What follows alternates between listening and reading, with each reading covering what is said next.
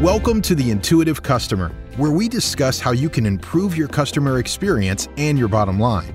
And now, here are your hosts, award-winning influencer and pioneering author of 7 books, Colin Shaw and Professor Ryan Hamilton from Emory University.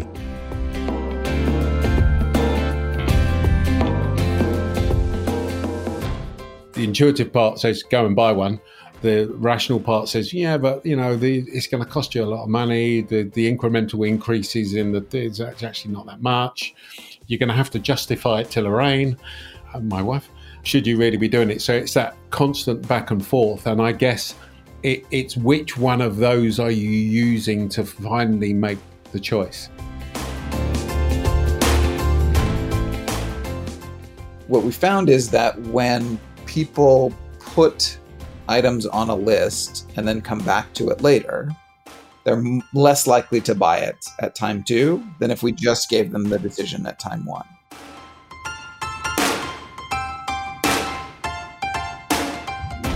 We're not going on for an hour, are we? We are if we're talking about my research. Settle in, y'all.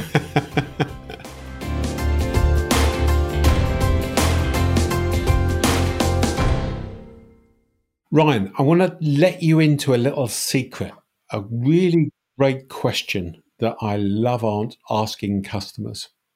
And I've learned to ask this question over the years because of many things that change. And the question is, has anything changed since the last time I spoke to you? It's a good question. I find it a really interesting question and good question because what I found back in the day was that, guess what? Customers change their minds. On many occasions, the danger is that you don't sort of realize the basis that they're coming from. So you've had a conversation with them 2 weeks ago, everything's fine. You assume that you're just continuing on with what you had before. And many times I've sort of got half an hour into a meeting with a client and they've suddenly gone, oh yeah, but we had a meeting last week and this happened. And you think, oh, okay. So that's, coming now from left field. So I've learned over the years to ask that question. The reason I'm telling you all this is that today we're going to talk about why customers change their minds. Yeah, makes sense? It does, yes. And I think that your question that you've learned to ask your clients points to the major direction we're going to take here, which is that you can't understand why people change their mind until you understand their minds and how things can change within them, and the influence of context and all that kind of stuff. So yeah, I'm excited to dig into this. Yeah, and when you think about it, I mean, customers change their minds all over the place. I do frequently. I'm going to buy this. Oh no, I'm going to buy that, and I'm going to sign up for this. Oh no, and maybe I'll not. And there's a huge cost involved in all of that, etc.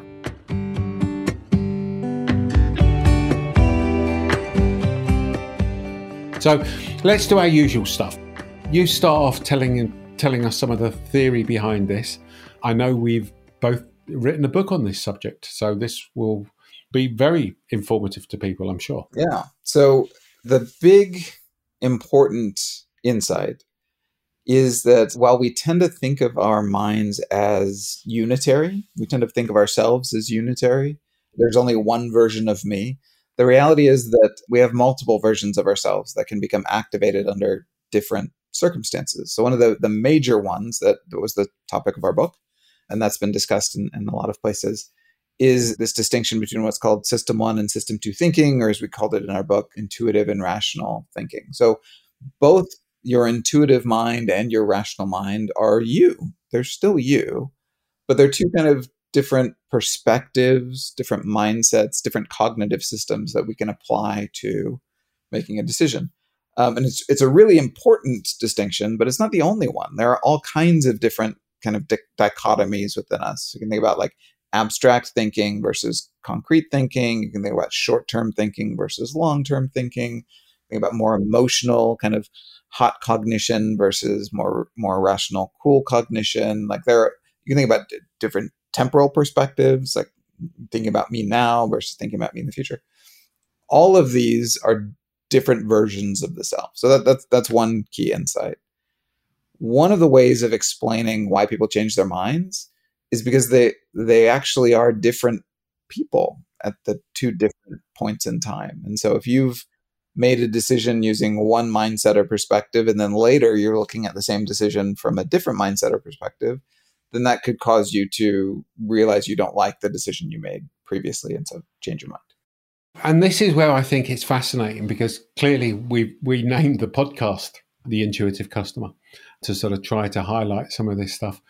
I think that where it's fascinating is when you're changing the mindset that you're making, or the decision-making process that you're changing the mindset. So if you listen to what people say, what customers say, they say, I've been thinking about it. Yeah. Yeah. And what does that mean? It means they've been thinking about it. So it's then, well, what frame of reference, what frame of mindset are you coming at it from? Are you coming at it? And if we just go through that intuitive and rational bit for a moment, your intuitive system is always on.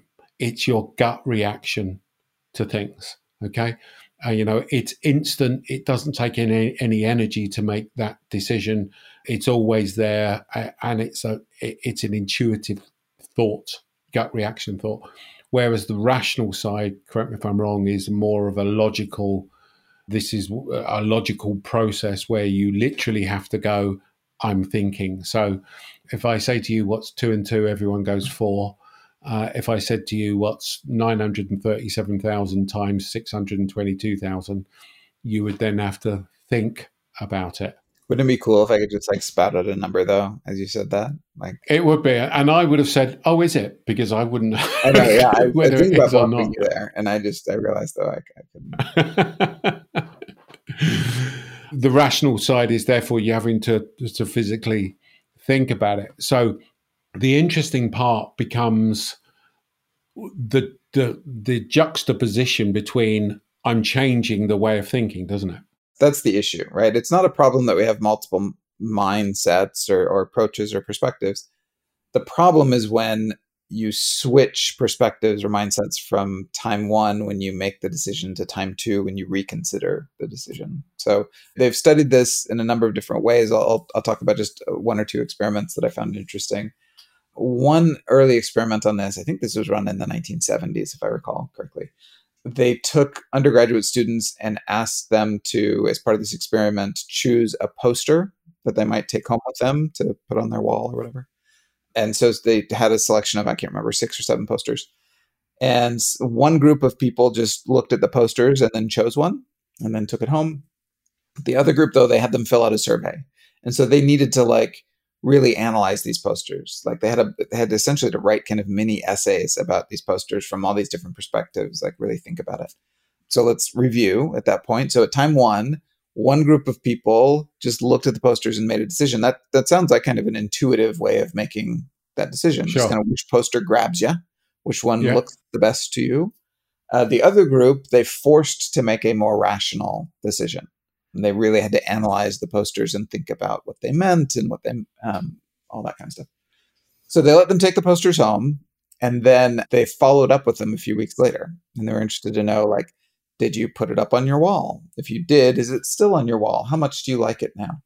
And what they found is that the second group ended up liking the posters less. They were less likely to put it on their wall. They were less likely to keep it up.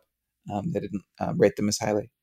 And the argument that they made is that the way that you kind of consume a poster, the way that you interact with a poster once it's on your wall, is mostly intuitive, right? There are exceptions to that. I've got a poster on my wall that has the birds of North America.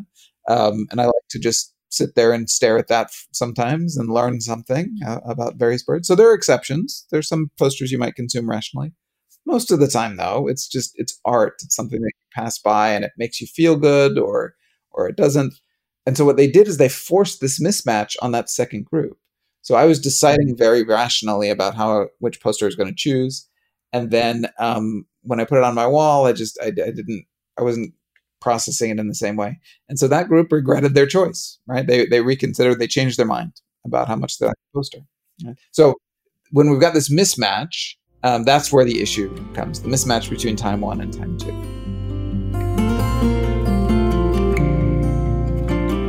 And I guess the second group that were looking at it more rationally, they were forced to look at some of the things that weren't very good about it. It wasn't that they evaluated it more poorly at time one. If I recall, some of the posters were kind of more artistic, just paintings and things, and some of them were more humorous. And what they found is that the group who was thinking about it more rationally were more likely to choose the funny posters, because that gave them like reasons for choosing. Like, oh, I can see where this is very witty and it makes this point. But then once that's on your wall, you're not like reprocessing the humor every time you're passing by it. And so it wasn't giving the full effect. Whereas when you're evaluating intuitively, the fact that something feels pretty to you, that's enough. You get to feel that again and again as you walk by every morning. And again, for those that haven't heard us talk about this intuitive and rational before, I don't want to bore everybody, but one of the key parts here is that this is that sort of argument that you sometimes have in your head, don't you? Between you making an intuitive decision and then the rational part of your brain turns around and says, no, I wouldn't do that. So I don't know, I want to go and buy a new Apple phone, but you only got one last year. So do you actually, the intuitive part says go and buy one.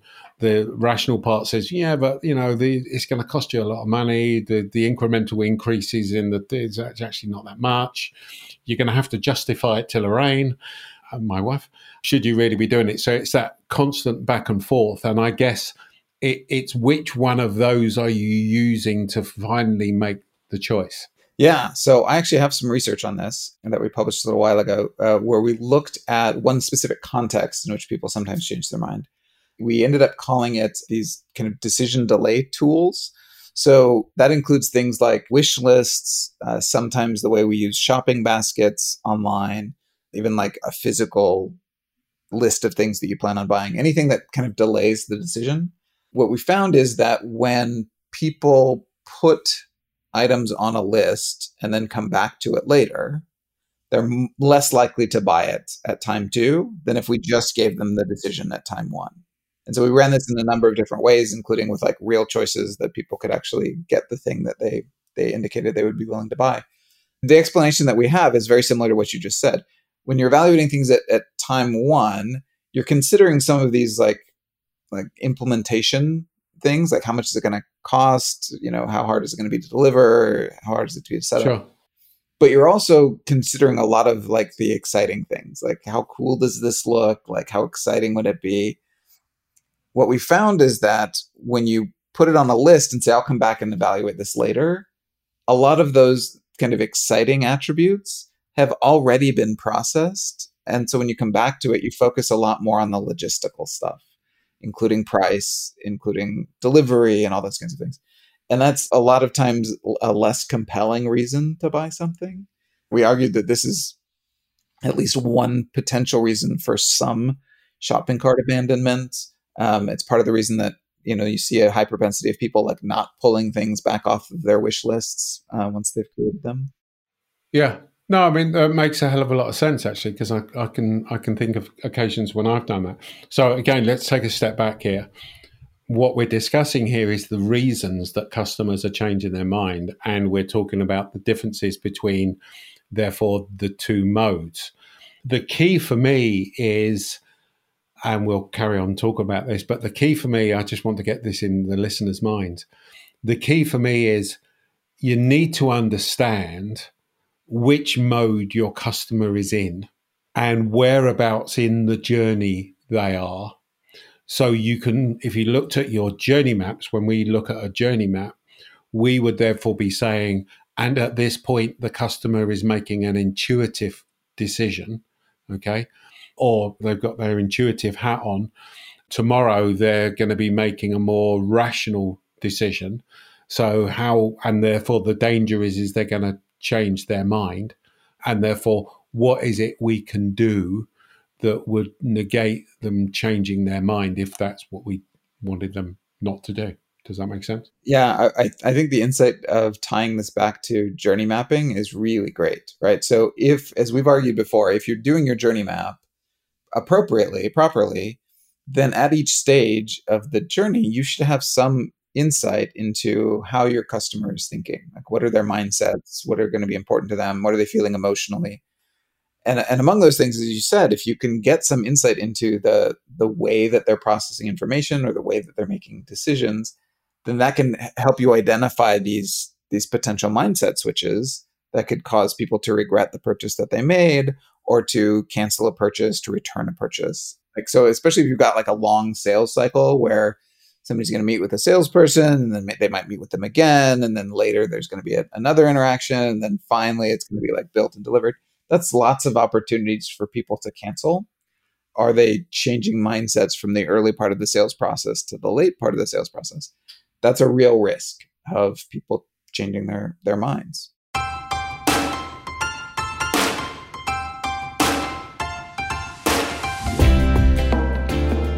Colin, I've thought of a great new way for us to promote our podcast. Great. Let's hear it. Well, you know how celebrity magazines are always tracking what various celebrities are wearing around town? Well, what if we started a YouTube channel where our fans could see what we're wearing when we're recording these podcasts? They would know exactly what you're wearing, mate, because all you wear is a jacket with leather patches. That's it. I have a look. So did Steve Jobs. I'm a fashion icon, Colin. You can stop fighting it at any point in time. Listen, if our listeners would like to know what I'm wearing as we're recording this, please go over to YouTube. You can find us at the Intuitive Customer Podcast on YouTube, or look for the link in the show notes. Let me give you a practical example of that with a client that we did some work with. This was a home improvements client, okay? And they used to go around to people's houses primarily in the evening, because obviously people have been working, and talk about their product and service, etc. Okay, let me just take a step back. First of all, what we know is that the intuitive decision, when you're making an intuitive decision, that doesn't take any energy. When you're making a rational decision, that takes energy. So consequently, if you haven't got a lot of energy, okay, then you are likely to wane on the side of making an intuitive decision, okay? That doesn't mean to say when you get your energy back that you don't then suddenly go, well, hold on, did I make the right choice? And that was effectively what was happening here. So the customer, because it was late at night, the sales guy was going around to the house and talking to the customer. The customer was going, yeah, we'll do it, yeah? And the problem that they had was the next morning, people were phoning in and basically going, hey, the person came around last night and we now want to cancel the order, okay? And the key difference was that in the evening they were tired, they'd been working, the salesperson was in there measuring up for different things, and they were making a decision primarily using their intuitive system.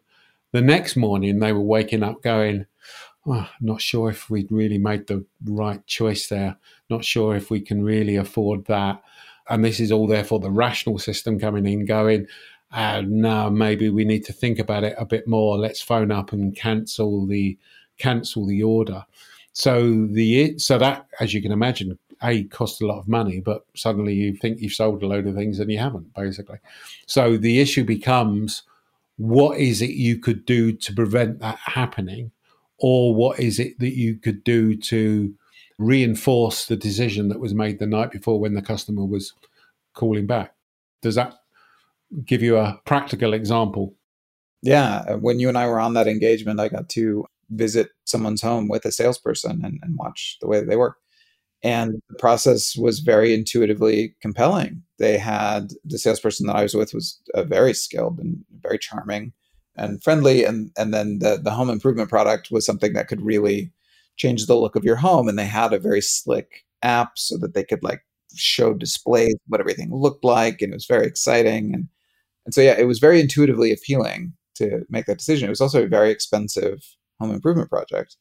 And so the idea that people might come back to it later and actually really start to consider the budget and think about where that fits, this was a very real risk. And so, yeah, so we worked with them to to try to figure out, is there more evidence that you could leave behind so that when people return to this decision the next morning, you can now start to appeal more to the rational mind, focus on some of those nuts and bolts benefits about what this will do to extend the life of your home and improve resale value, and whatever those rational arguments are, that if you'd led with those the night before, they might not be very compelling, but the next morning they might be more so. Yeah, and the key difference that I want to labor is the difference in the decision-making process. Based on resource availability. Absolutely.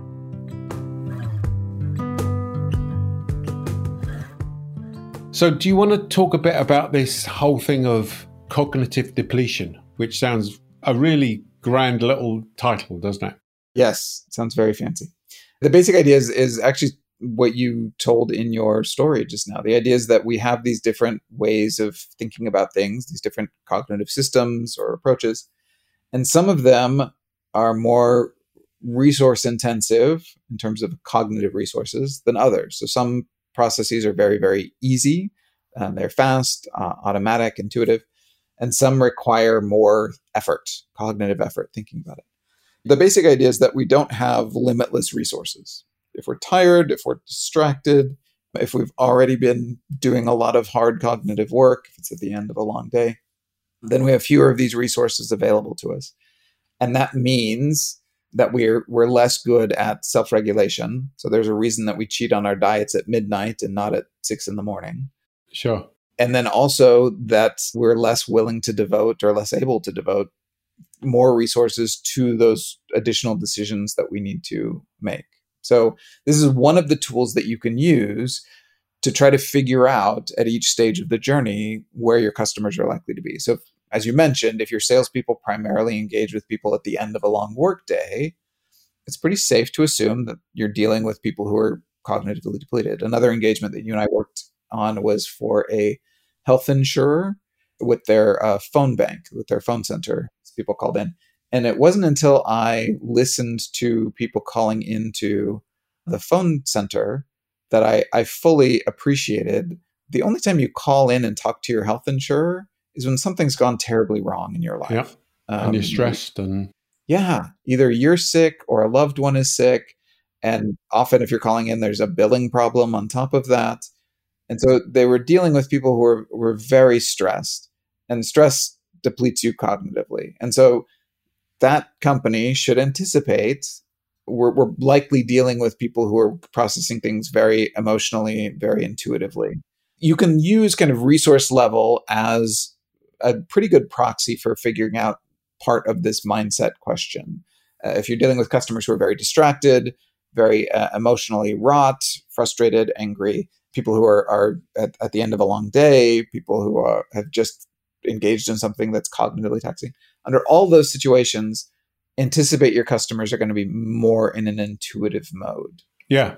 And I think that's important to then think about, because again, as you're just talking about it, it was making me think of, a parent at home with kids, and all the kids are shouting around the place, and you've got all of that distraction as well. So another bit of research that I did on this is turning into the Ryan Research Hour, which I'm sure everybody wants to hear about. We're not going on for an hour, are we? We are, if we're talking about my research. Settle in. Another paper that I wrote, we looked at mindset switching, and we found that is cognitively depleting. So if you're thinking about things in a very concrete way, and then in an abstract way, and then in a concrete way, and then an abstract way, that wears you down. And so essentially it was a paper that showed in a number of experiments that when we wear multiple hats throughout the day, that's cognitively exhausting. And it's this act of mentally switching gears. So yeah, especially think about during COVID, where we were on lockdown and people were working from home and their kids were at home. And you had these poor working parents who were just switching back and forth between managing their kids, doing their schoolwork, and then back to writing emails, and then back to the kids. So everybody was just exhausted, just depleted during that. And the whole stress of the situation. Yeah, and the stress of it as well was also depleting. Yeah. Absolutely. Yeah. So that sort of brings into the, I guess, another part of the questions, doesn't it? Which is, so one is, has anything changed since last time? But to a certain extent is also, and I guess I do this intuitively, is in the preamble, just talking to the customer about how things are going in terms of how's your personal life effectively. It's not the question you would ask. But it's surprising how in that first 5 or 10 minutes when you're going through that social bit of finding out what they're doing is how stressed are things. The other part of it for me is that as we were preparing for this, it was making me think, so what's the reason that people change their minds? Well, it's certainly to do with the decision making, but it's also to do with other information coming in, isn't it?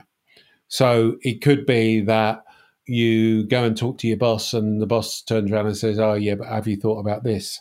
Or, your budgets are cut. Or it's that classic bit about you hadn't thought of one particular aspect that the customer is then making a decision on. So you need to understand that they're getting inputs from different places as well. Absolutely. Yeah. The mindset change is one cause. Information change is another, right? So it could be that even if I'm looking at this from the same perspective, if there's new information, if things have changed in the information context, that can also cause people to change their mind.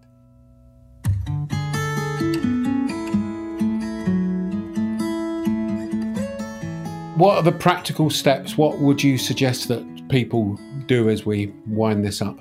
Well, one practical bit of advice is to make sure your journey map is complete. Do you have all the different important stages in there? What people are doing in terms of decisions, in terms of information they're processing? And importantly, what mindsets do you think that they're in? We've talked a lot about intuitive and rational. I think that's a great place to start. You don't need to limit yourself to that, though. There are lots of different ways people make decisions. I mentioned briefly, like if people are thinking about things abstractly or concretely or short-term perspective or long-term perspective, those can also be different mindsets that can change the way people make decisions as well. So look for those shifts and then plan for them. Like know that to get in the door, we've got to convince them intuitively. But once we're inside, we know that we've got to also follow up with more rational appeals as well. And so plan that into your decision, your journey process. Yeah, absolutely. And when we do our customer journeys, we have what's the customer doing? We have all those sort of rational aspects. What's the customer feeling? But also part of it was what decisions are they making and how are they making them? And are there any signs of, is it late at night? Have they got kids? Whatever it may be, basically. So building that into the customer journey, I think, is a really important aspect of things, not just looking at it from that rational perspective, which is the traditional way of looking at things. I hope that's been of use. We hope your customers don't change their minds on you, and we hope that you don't change your mind on us. How about that for a link? And we look forward to talking to you next week. Okay, thanks very much, everyone. Cheers. Thanks very much for listening to the show today. We really hope you've enjoyed it. And if you have, it would be really great if you could leave us a review. This has been The Intuitive Customer with Colin Shaw and Professor Ryan Hamilton. But it doesn't end here. Just go to beyondphilosophy.com/podcast to find all of our shows, access free tools and resources, and subscribe, won't you? That way you'll never miss a show. That's beyondphilosophy.com/podcasts. We look forward to talking with you next time on The Intuitive Customer.